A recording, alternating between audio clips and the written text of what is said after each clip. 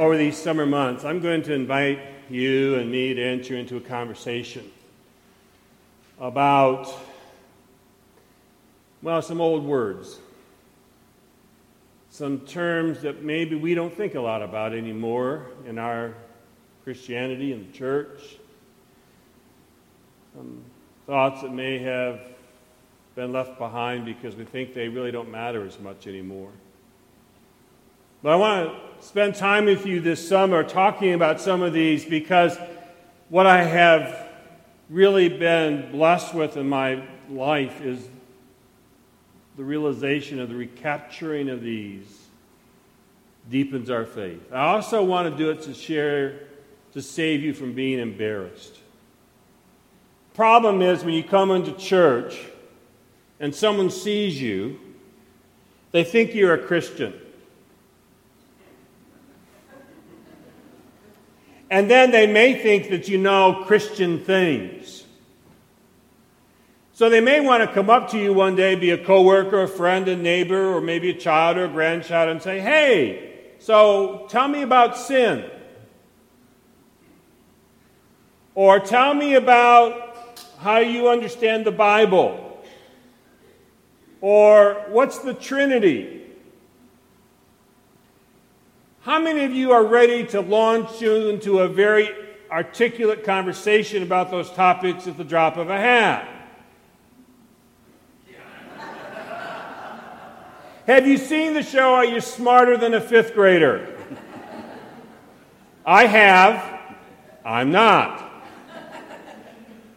But I want to give you the chance, and me the chance, quite frankly, to come at least to a basic understanding of these Christian principles. Not because, they're just sort of there and you need to know them, but because I truly have come to know they will empower and impact your faith walk.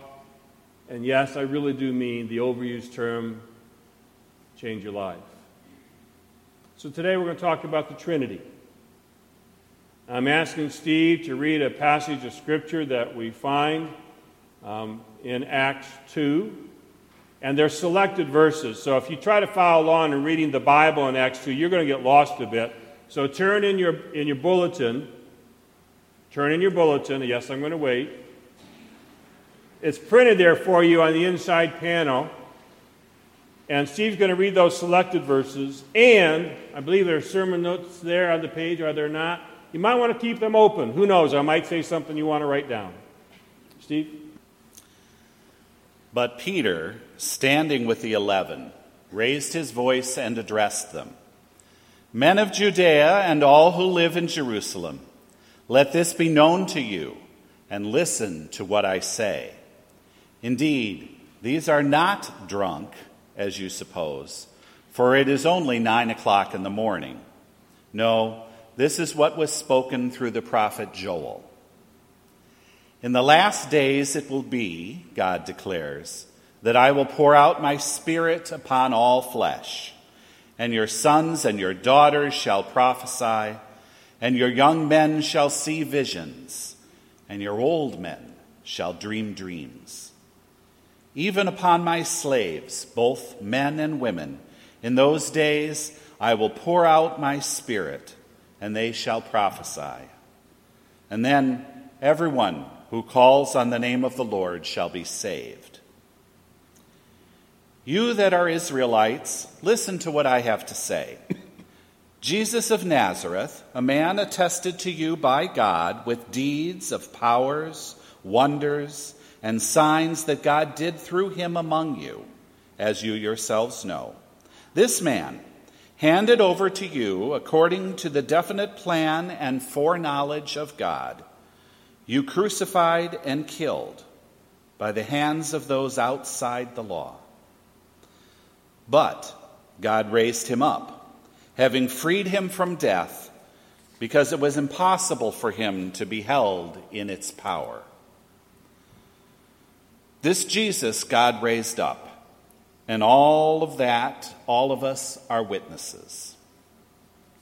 Being therefore exalted at the right hand of God, and having received from the Father the promise of the Holy Spirit, he has poured out this, that you both see and hear. The word of God for the people of God. Thanks be to God.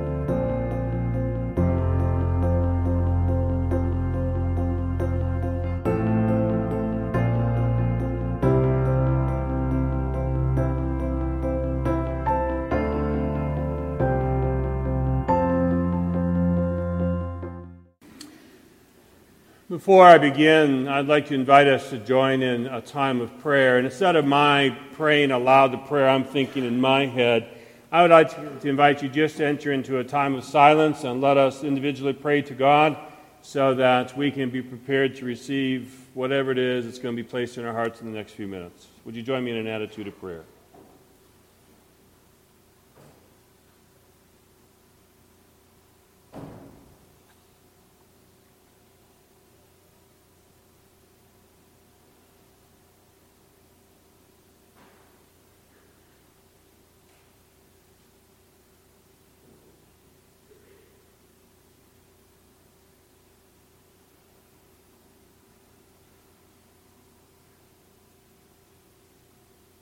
Receive our prayers now, and to your glory we offer them. Amen. So who were you praying to?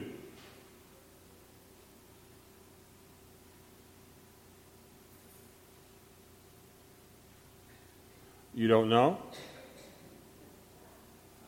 Praying to God? What God?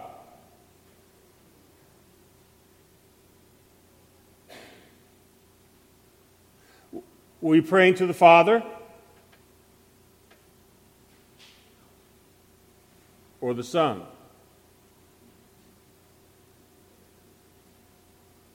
Or the Holy Spirit?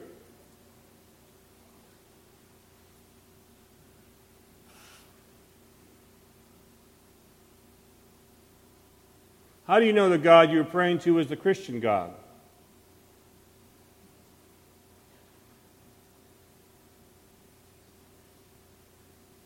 Isn't this fun?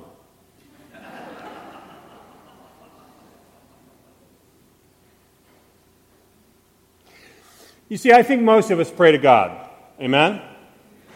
I mean, we pray to God. We drop down on our knees, we pray to God. We drive in the car, we pray to God. We don't know who's going to win Game 7 tonight. We pray to God. We just pray to God. We throw prayers up to God because that's who I pray to is God. But what God? What about your understanding of God makes the God you're praying to a Christian God? It doesn't matter. Well, it seems, at least according to Scripture, that it does. The doctrine of the Trinity is not to be found in any one passage of Scripture. Let's be clear about that. The passage that I had Steve read from you right now does talk about God, right? You can pull it up in front of you. It talks about God, right? And has some explanation about who Jesus Christ is, right? And the context of this passage is when the early church experiences for the first time, the full outpouring power of the Holy Spirit. So you got God, Jesus, and the Holy Spirit. So it's not that the Bible says there is the doctrine of the Trinity. The church didn't figure that out until 400 years after Christ. Because up till that time, they were basically going on the assumption that everybody knew who they were praying to. But as they began to realize that the mission of the church was going to go out across different lands and beyond generations, they need to find some way to describe, well, who is this Christian God? And so you find the Nicene Creed. And if you want to, in the hymnal on page 880, there is the Nicene Creed. And if you go to the next page next to that, you'll find the Apostles' Creed. And you'll find that both of those creeds of the church, this is what we believe, this is a core of what we think is uniquely Christian, are wrapped around the idea that there's the doctrine of the Trinity. That was what was going to help us understand our unique gifts or assignment to the world in the discussion about who is God and who are we as a result. And so we come up with this doctrine of the Trinity. Let's see if we remember our confirmation class training. Oh, gee, I know. People are diving for cover. You don't have to say a thing. I'm just going to remind you. There is how many gods? There is one God. In the Christian church, we believe quite strongly there is one God. And there are three, now here's the interesting thing, we all have different terms for this. Three persons of God. Three essences of God. Even if you will, I've heard people say three manifestations of God. Father, Son, and Holy Spirit. That's right. So we talk about God as being one, and yet there are three ways in which we engage with this God, or rather more practically, the way this God engages with us. So there is one God, three persons. You figure it out. The math does not work. The way we talk about this three-person part of God changes. Some people I've heard refer to this three-person understanding of God as, well, it's like Rick Dake. Some people think, one person thinks of Rick Dake as a husband. I almost said more than one. That's more than one. Let me be clear. One person thinks of Rick Dake as a husband. Two people in the world think of Rick Dake as dad. And four people think of Rick Dake as Poppy. Am I the same guy? Yeah. But I am three different expressions or experiences in the context of relationship. That's one way I've heard people talk about this concept. I've heard people use this term, this other understanding, that it's the same entity but expressed in different ways. And I've heard the model of, God is water, and Jesus Christ is the ice, and the Holy Spirit is the steam. It's all water, but in different forms. You got it? Amen? I've even heard that taught to our confirmands. The problem with that image is, can steam ever be ice at the same time? I hope the answer is no. There may be somebody who knows better than I don't think that's possible. But in the doctrine of the Trinity, you never surrender one aspect of God. It's not like one's going off on their own. Okay? I've heard some people talk about the Trinity as this: Creator, Savior, Holy Spirit. Or Creator, Redeemer, Sustainer. Okay? The first refers to an idea of the fact, first there was God. Back in the old days, back when Moses and Abraham and all those dudes were walking around in Genesis, there was God. And then we tiptoe into the future, and now God needs to do a new thing, so God becomes Jesus Christ as well. And then not too far into the future after that, Jesus dies, goes into heaven, and a new expression of God goes out, and it's the power of the Holy Spirit. It's sort of like God sort of grows up. I've heard people describe the Trinity that way. It's the wrong way, but I've heard people describe it that way. Because again, at no time does any one of the three persons quit being the totality of God. And if you understand that, then you're smarter than me. Because the doctrine of the Trinity is by definition larger than our capability to rationalize and explain. If your God is small enough that you can explain all there is to know about this God, then I'm going to suggest to you, you don't have a big enough God. And you sure don't have the God of the Christian church. Now here's the example that I came across when I was down at Duke, getting ready for this sermon series back in the spring, which I really love. Now I'm going to impress you. Oh baby, look out now. Go on now. Hold on. This is good. You ready? A chord is made up of three major notes. They don't understand how big that is for me. So like the C chord starts with a C. Is it called C major? What's it called? C major. See, I'm doing okay. Leslie, can you play a C major for me? Oh man, isn't that good? Just do that again. Oh man. That's a beautiful note, isn't it? Now, now this is getting good.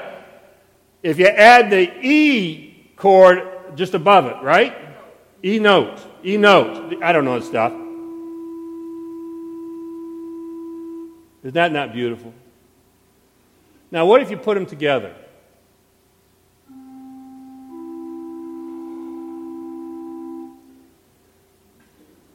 Oh, man. Now, are you ready to rock? You're impressed, aren't you? You are blown away. All right. I'm not even looking at my notes. Now, put a G next to that. Here we go. C-E-G. That is a C chord. C major.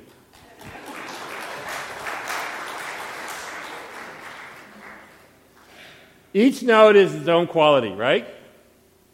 You can go a long way with just any one of those notes. Add them together. Can you still hear the individual notes? Do it one more time. Give me the full three. Can you hear the three? Can you hear them? Can you hear them? I can't see you. All right. But they sound fuller when they're together, right? I haven't stopped C from happening, have we? C's still there, E's still there, and G's still there. The Holy Spirit is something like that. I just like the musical explanation. I appreciate that. So now, I've given you different ways to think about the Holy Spirit. God, Father, and Jesus Christ. The Trinity. I've given you different ways to talk about the Trinity. Do you not feel better about life already? Who cares? Why does it matter? I mean, is it an intellectual theological exercise so that, I can walk around and say, well, we think there's one God and three persons? Well, yes, in part, but not mostly. The Trinity is not about having intellectual knowledge. It's about having an invitation that you can accept, which is to enter into a more intimate relationship with God. If God is creator, let's start there, okay? If God is creator, what does that say about your ability to enter into God through that creator experience? How many of you like being outdoors in the summer? This should be easy right here now, okay? I don't know if it's your garden, your yard. I like being out in the river fly fishing, being in the mountains, out in the lake, wherever you are. How many of you have ever gone out? Like, I remember when I was a kid and my parents took us into to see the Grand Tetons. And I was going, wow, these are amazing, And who made them? Who made the Grand Tetons? And so I sit there and I look and go, hey, God, cool. It's like going to the museum and going, hey, that was painted by Van Gogh. Yay, Van Gogh! And off you go. But you don't stay in relationship with Van Gogh, right? You just acknowledge him that, oh, he did that. But the creator understanding of God is not simply to give God credit for the sunrises and sunsets. It is rather to be willing to enter into a relationship with the God who is still creating. It is to understand that God has not stopped working on the Grand Tetons, nor in your garden, nor in you. God gave you life. God created you. But what does it mean if you begin to think that God is still creating you? What does it mean to think about really focusing and talking with this God who's expressing new life in you? What if your prayer is to this God who's giving you new life today? It's an invitation to be in an intimate relationship. What about the Son, the Redeemer? Well, we spend more time with Jesus in this church, don't we? Right? I think we do. We spend a lot of time talking about Jesus. Jesus is sort of the deal. I think we just heard them say, we'll give them what? Well, you guys got to wake up. I can't do this on my own. Man, come on now.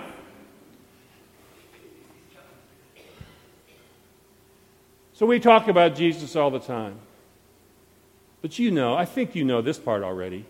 When we talk about Jesus, we're not trying to talk about a historical figure, right? We're talking about you being in an intimate, ongoing, daily, what happened to you this morning with this person named Jesus. That's an invitation to understand that the Christ who showed me how to live can actually show me how to live today. I mean this afternoon. That is not a role model of somebody back in the day, but Jesus is actively present with me, showing me how to live. And when I screw it up, which you all fully know I'm going to, He's going to be the one to forgive me. See, that's an invitation. Who are you praying to? God or Christ? My Lord, my Savior, my role model, my Redeemer. And the Holy Spirit?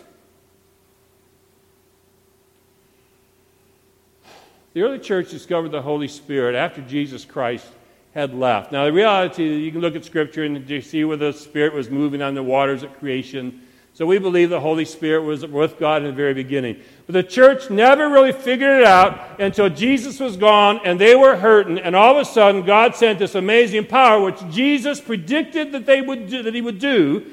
And this amazing power, wow! And the church got so excited, they went out and changed the world. And in the process got accused of being drunk. They did. Man, if we could only get that testimony going out there, we'd increase the congregation sevenfold. The Holy Spirit's still the very thing that changes things. It's the power. It's the electricity of God released into the world. So when I'm wanting power, when I got no power, who am I going to pray to? Holy Spirit.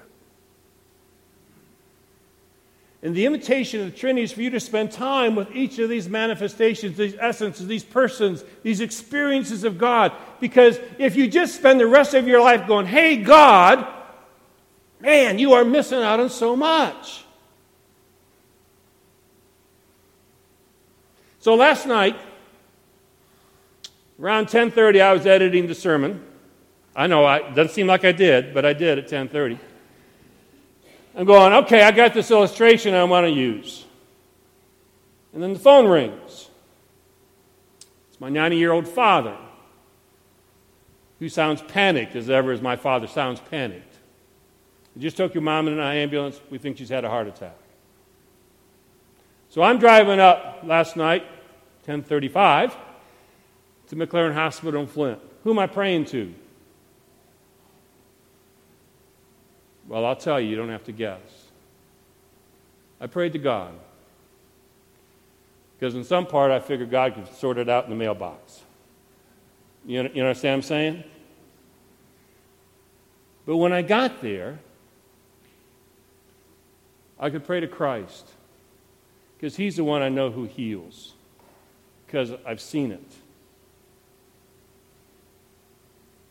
And I didn't have to go, oh, gee, I wonder who this Jesus is, because I've been in an intentional relationship with that part of the Trinity for a while now.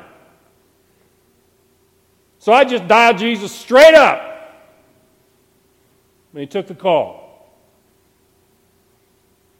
And then I turned in the room, and my brother, who's 67 years old, mentally impaired, who's scared of his mama, who's terrified of hospitals, he wondered what's going on with mama as they're putting stuff inside of her. And then who do I pray to? I pray for the power of the Holy Spirit. Because I just need some spirit in the room bigger than the fear of my brother. Do you understand? The doctrine of the Trinity is not some ancient, bizarre concept.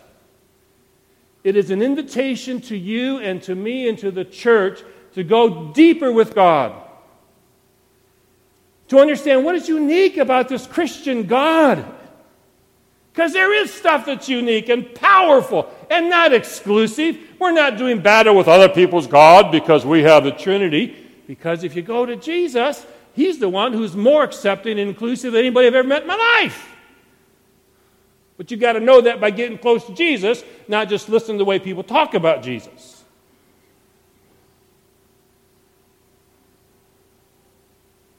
So the Trinity is your invitation this week. I don't mean one day when you get time. I mean this week. Get outside. See that flower. Look at that sunset. Go to that lake. Get on that river. I don't care where you are. And consider not only how blessed you are to be in a place where God could make something that amazing, but also so you can look in the mirror and go, God made you too, and is still working on you. And ain't that good news?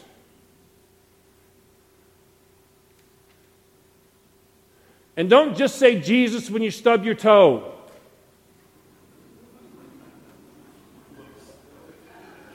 You think I can't hear you.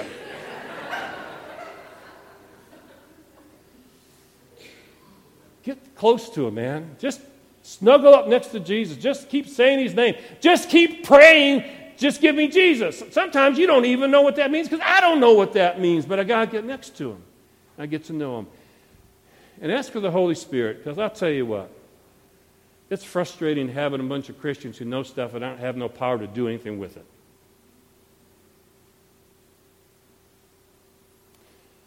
Well, that's what I got on the Trinity, okay? Next week, we're going to talk about, can science and faith get along? But this week, figure out who your God is. It's worth the time. You don't know when you're going to need it.